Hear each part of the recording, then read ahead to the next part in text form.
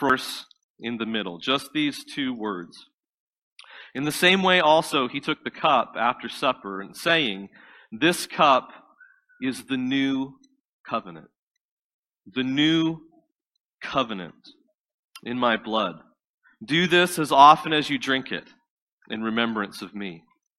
What did Jesus mean by a new covenant? If you were raised in church and you've had time over years to study covenants, this might already be a deeply meaningful little two-word phrase to you.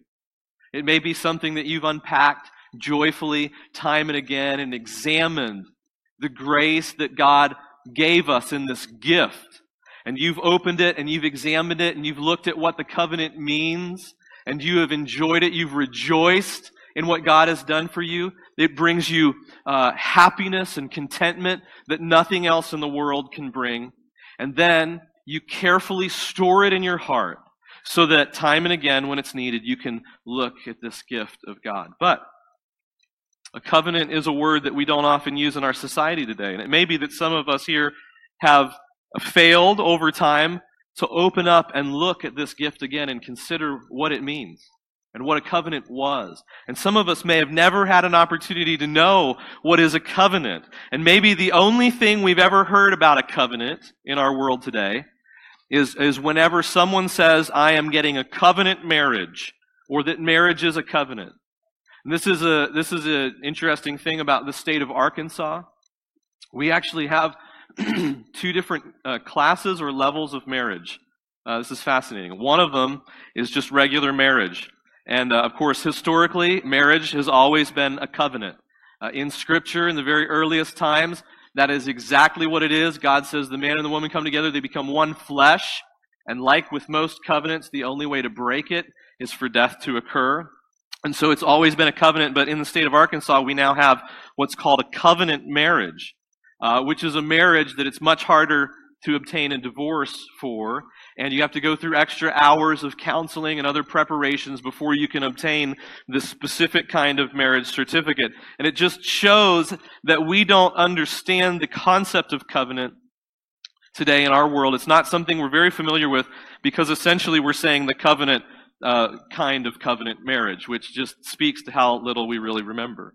And so I would like to put another image in your head of covenant just to help round this out. So many of us have seen broken marriages, the covenant destroyed, that it's very hard for us to see in the brokenness of marriage that you may have experienced in your world how God's promises could be so trustworthy. So think of this other kind of covenant. There is a covenant of adoption that occurs whenever someone looks at a child that isn't their own biological child and says, "I choose you." And so even though, I'm not the same DNA as you, I choose to make you and bring you into my family with as much rights, with as much love, with all of my life will be dedicated to parenting you just like any children that come from my flesh. I will never give up on you. I will call you son or I will call you daughter. It is a beautiful, mysterious thing that God does when he binds people together in adoption. And it's also a metaphor for his church. When someone chooses willingly to enter into a covenant with another person, it creates a deeper and more intimate relationship than could have been enjoyed without the covenant. Let's talk for just a minute about what a covenant is. And what was this in the Bible in the ancient times? First of all, a covenant is more than a contract. A covenant is more than a contract because anyone can make a contract or a bill of sale, an agreement that I'll provide this service and you will provide this other service, or I will provide this goat and you will provide 3 wheels of cheese, or I will provide this branding package and you will provide this many dollars, and it's a contract, and if one end of the contract is broken, nobody dies. Everybody just, maybe there's a lawsuit, maybe if the contract is broken, there are some kind of payments that have to be made even though you didn't follow through on the contract. There are some stipulations to contracts, but they are merely business relationships. They don't go any deeper than that. A covenant is more than a contract. The stipulations to the covenants in the Old Testament is that we are binding each other together with our lives. It is a blood covenant. Someone will die if the covenant is not kept. And you need to understand that in ancient Mesopotamia, where Abraham comes from, where the Jewish people come out of, in that world, covenants were very common between liege lords and regular people, everyday people. And the covenant always went in this direction. The liege lord would say to the regular people whom he had conquered or who he was adopting under his protection in some way, he would say, now, I'm going to make my covenant with you. And they would have to do some kind of ceremony, and they were the ones responsible for keeping the covenant. The regular people, if they fail to keep the covenant, might be subject to the penalty of death by the liege lord. They went this direction and this direction only, but they are more than a contract. They're also more than a relationship. We have lots of regular relationships that are not covenant relationships.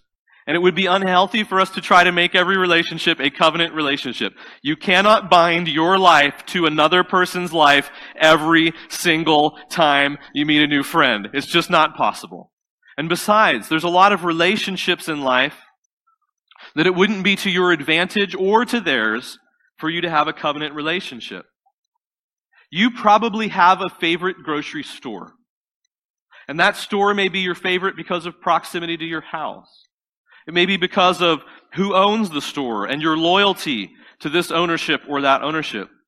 Most likely, your loyalty lies somewhere in the store that has the best prices. And you know, if that grocer or that chain was to decide, we are dramatically raising our prices, your loyalty would be over. And you would move to the next grocery store, you drive a mile down the street, and you would say, now my covenant is with you.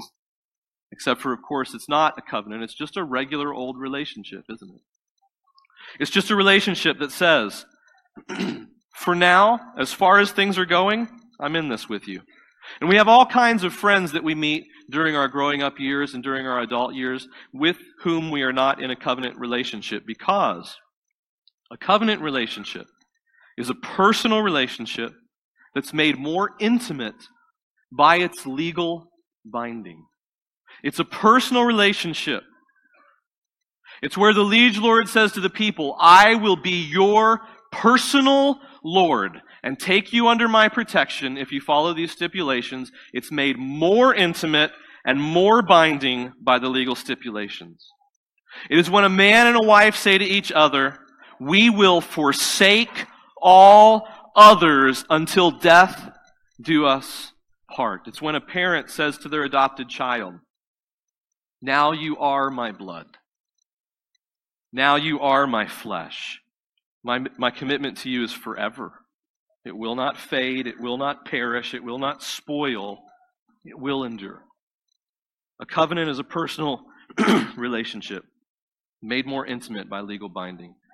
In Jeremiah 31, we find the one place in the Old Testament where God promises that there will be a new covenant. And to fully understand this passage, it would help you to understand that God's people had several covenants with him. There's a covenant with Noah that God won't destroy the world by flood again. There's a covenant with Moses that we'll look at here just a little bit more deeply, but we have no time today to explore all of the depths of it, in which he says, I will make this entire nation my people. And so God, with Moses, says, I will be the liege lord, and all of these people will be the subjects, and I will make an intimate, binding legal relationship with them in which I will offer protection, and they will obey. This is one of the covenants. He makes a covenant with David. An heir to your throne will sit on the throne forever. Someone in your house will sit on the throne forever. This isn't a foreign language to them. And God says through the prophet Jeremiah in Jeremiah 31, behold, the days are coming, declares the Lord, when I will make a new covenant, a new binding personal relationship with the house of Israel and the house of Judah. It's not like the covenant that I made with their forefathers on the day when I took them by the hand to bring them out of the land of Egypt. My covenant that they broke though I was their husband, declares the Lord. I want you to notice a few things about this backwards view from Jeremiah. He says, the old covenant, the one I made with them when they came out of Egypt, it will not be like that covenant. In that covenant, I became like a husband to the people of Israel, and they broke the vows and the consequences that were clearly stipulated throughout Exodus and throughout Deuteronomy say that if they break this covenant, then they can no longer be my people. I'll send them beyond this land into exile. I won't know them anymore. And he says, no longer will it be that kind of covenant. Instead, it will be a new covenant. If you and your small group are meeting tonight and you don't have a book or a study prepared yet, you might want to read about this covenant that was made at the Exodus, the one God refers to in this verse. Exodus 24 verses 1 through 11 tell the story about how God brought the people to Mount Sinai. And he has Moses take the blood of animals and put it in a basin. And when God gives the laws to the people and they agree to obey the laws, Moses takes some of the blood and he pours it out on the altar. And this is something that would just turn our stomachs, but he takes the rest and he splashes it across the people. As if to say, in a very deeply symbolic way, in a stomach churning, you'd smell it, the blood is on you, it touched you kind of way. Beware. A covenant can only be broken by bloodshed. But God says this new covenant won't be exactly like that one. There will be some things about it that are different. He continues, he says, for this is the covenant that I will make with the house of Israel after those days, declares the Lord. I will put my law within them, and I will write it on their hearts, and I will be their God, and they shall be my people. And so God moves this analogy from a stone, a tablet of stone that has the 10 Commandments etched on it, and the words of the law etched on it. A stone that is hard, and it can be dropped, and it can be broken, like Moses did when he saw the people worshiping the golden calf. And in his anger, he threw it down, and God made new ones for him. He says, instead of this kind of tablet, I will write it on their hearts. This sounds to us to be much more intimate, a more intimate covenant, one that is still legally binding, but now it is on soft flesh. We all know how soft a human body is. And when we read that it's written on their hearts, we think, finally, Lord, a softer and more receptive surface for you to write on, where instead of the law being external and foreign, God will make it internal. He will make it part of our own desire. He says, I will actually shape your will from the inside out so that you want to keep this new covenant. And I will be their God, and they shall be my people. But when God said that he would write it on their hearts, the readers of Jeremiah did not immediately turn their minds to a soft, fleshly surface. In Jeremiah 17:1, God had already written this about their hearts. He said, the sin of Judah is written with a pen of iron. There's only a few places in Scripture where this Jewish idea of a pen of iron is located. One of them is in Job.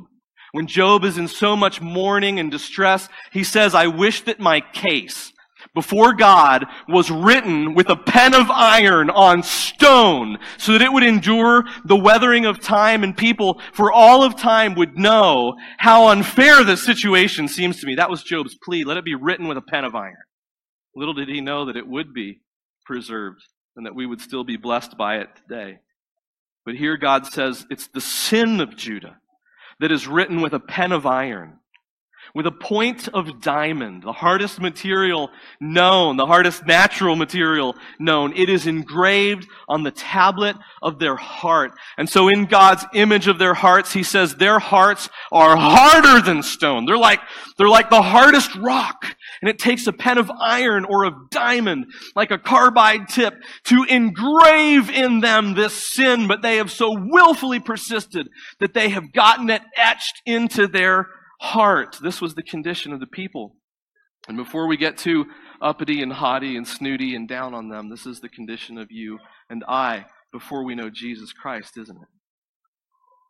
In the New Testament, Paul picks up on this theme in 2 Corinthians, a famous passage where he talks about the ministry of this new covenant. And he says these words. He says, "You show that you are a letter from Christ, delivered by us, written not with ink, but with the Spirit of the living God, not on tablets of stone, but on tablets of human hearts." And the great tension in Scripture, when we see the covenants, the great tension is how can the people's lives be demanded for breaking the covenant, because God makes the covenant and Moses splashes the blood, and the message to the people is, you break it, you will die. And God says, you break it and you'll go into exile. Your hearts are so hard they can't even be inscribed except for with diamond. And how do we get to the point in the New Testament where the hearts are soft again? The Spirit is writing on the fleshly hearts a letter that is written by Jesus Christ as a testimony for all of the world. How is this tension resolved?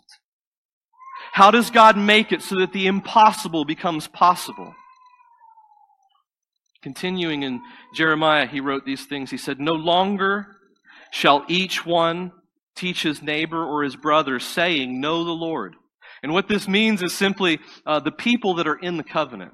This doesn't mean that evangelism won't happen in the new covenant age, because there's still lots of people in the world to whom we need to say, "Know the Lord. Come to know Him." You don't know Him yet. You're not in the covenant yet. And so this does not preclude evangelism. But for those in the covenant of Israel, for those in the covenant of Israel by birth, there were many who did not know the Lord. And the people of Israel would plead with these other covenant members to say, "Please come to know the Lord. Respond to Him. You're part of the covenant people." And now, all people who are part of this covenant know the Lord. He says, "From the greatest to the least, declares the Lord, I will forgive their iniquity, and I will remember their sin no more."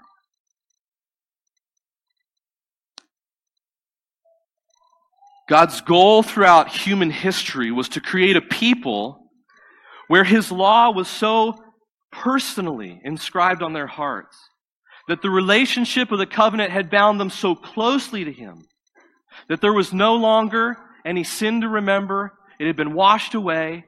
And how could God do it with people who are so stubborn like we are? People who, in our modern world, the only covenant that we even still do, called marriage, we break all the time. We have broken relationships in almost every facet of our life. We have broken trust with our government. We have broken trust with our corporations. We have the pain of children who walk away from faith. We have the pain of grandchildren who walk away from faith. How can God restore these things and give any hope in a covenant community that is so far turned over to sin and brokenness? And how can He say, "I will remember their sin no more"? And so we look backwards to Genesis 15, to a moment when God came to Abraham, a person who also had trouble believing that God's promises could be so good or so sustaining or so life-changing. And in Genesis 15, and incidentally, tonight, if your small group's looking for something to read, you could read this too. This would be a great passage to read. God comes to Abraham and He says to him, "I'm going to give you a descendant from your own body." Abraham's very concerned. Who's going to receive this inheritance? All the things you've promised me, the wealth you've given me, the land that you've promised, who's going to receive them? They're going to go to somebody else who's not of my blood. And God says, someone will come from your own body. And Abram has a lot of trouble believing this because he's very old. And he says to God, and this is this key moment in chapter 15, he says, "How will I know that you will do the things you've promised? How will I know?" And God says, "Abraham, bring me a 3-year-old heifer, a female cow. Bring me a 3-year-old female goat. Bring me a 3-year-old ram and a turtle dove and a pigeon." You notice God doesn't say what to do with them. He simply says to bring these 5 animals. But Abram's response is so telling. He takes the animals and he cuts them in half. And he lays one half on the animal over here, and he takes the other half and he lays it over there, so that what lies between is a walkway, with the animal pieces on each side and blood in the middle. And he sits down and he waits. How does Abraham know this? Because the liege lords and the people with whom they would make covenants would often do this to say, if the covenant is broken, may it be done to me. Whoever walks through the pieces, may I be torn in two pieces just like these animals were. May my life be taken from me. You can kill me if I break this covenant, and the terms in it. And Abram sits down near the animals, and all day he waits. And when the birds try to come and eat these animals, he shoos them away to keep them clean and holy and to protect them. And he waits. And the text says that after a while, a darkness came over Abraham. A darkness falls over him. He goes into something like a trance. And God speaks to him in this moment and gives him more promises about the future and his descendants and the land where they will go into exile in Egypt and how God will deliver them out to the promised land. And Abram waits. And then when night falls, two fiery images show up in the air. One is a pot of some kind, and the other is a torch. And people have devoted their lives trying to discern what is the meaning of the pot and the torch, and there's all kind of ideas, but no one doubts that the God who shows up in the pillar of fire and the God who walks into the flaming furnace to save those men in exile is the same God who shows up in these two symbols of fire. And while Abram watches, a mysterious thing happens. A dark moment in the history of the world, because these two floating fiery objects pass down the walkway between the animals that were split in two. And Abram must have been shocked out of his mind, because God does not say to him, Abraham, walk down this covenant road. He doesn't say to Abraham, walk between the animals, get your feet in the blood. He doesn't splash it on him like Moses splashes the blood on the people later at Sinai. Instead, the only person who goes between the animals, pledging his life, binding his life to the covenant, is the God of Abraham, who becomes the God of Israel. He is the one who takes the oath. He is the one who makes the covenant. It's his blood that's on the line if things fall apart and if sin still reigns inside of humanity within the people of Abraham. And hundreds of years later, he pays the price when Jesus has his hands nailed to the cross and his feet nailed to the cross, and the spear pierces his side, and it is God's body that is torn into pieces and his blood that is poured out to fulfill the contractual obligations of this covenant. Jesus writes on our hearts for all time with a pen of iron the words of his love, and we call them nails.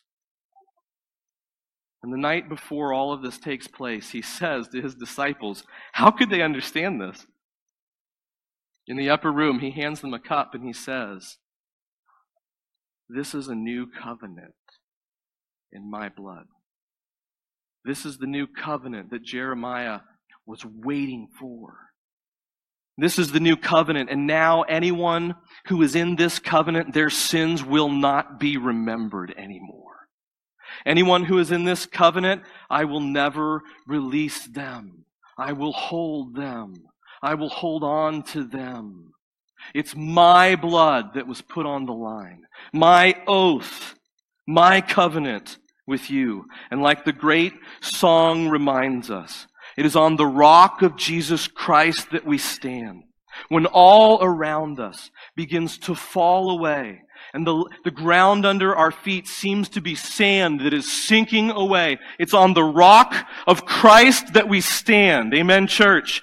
It is on him and through him and in him that our covenant with God holds true, because you and I were never capable of keeping this covenant perfectly.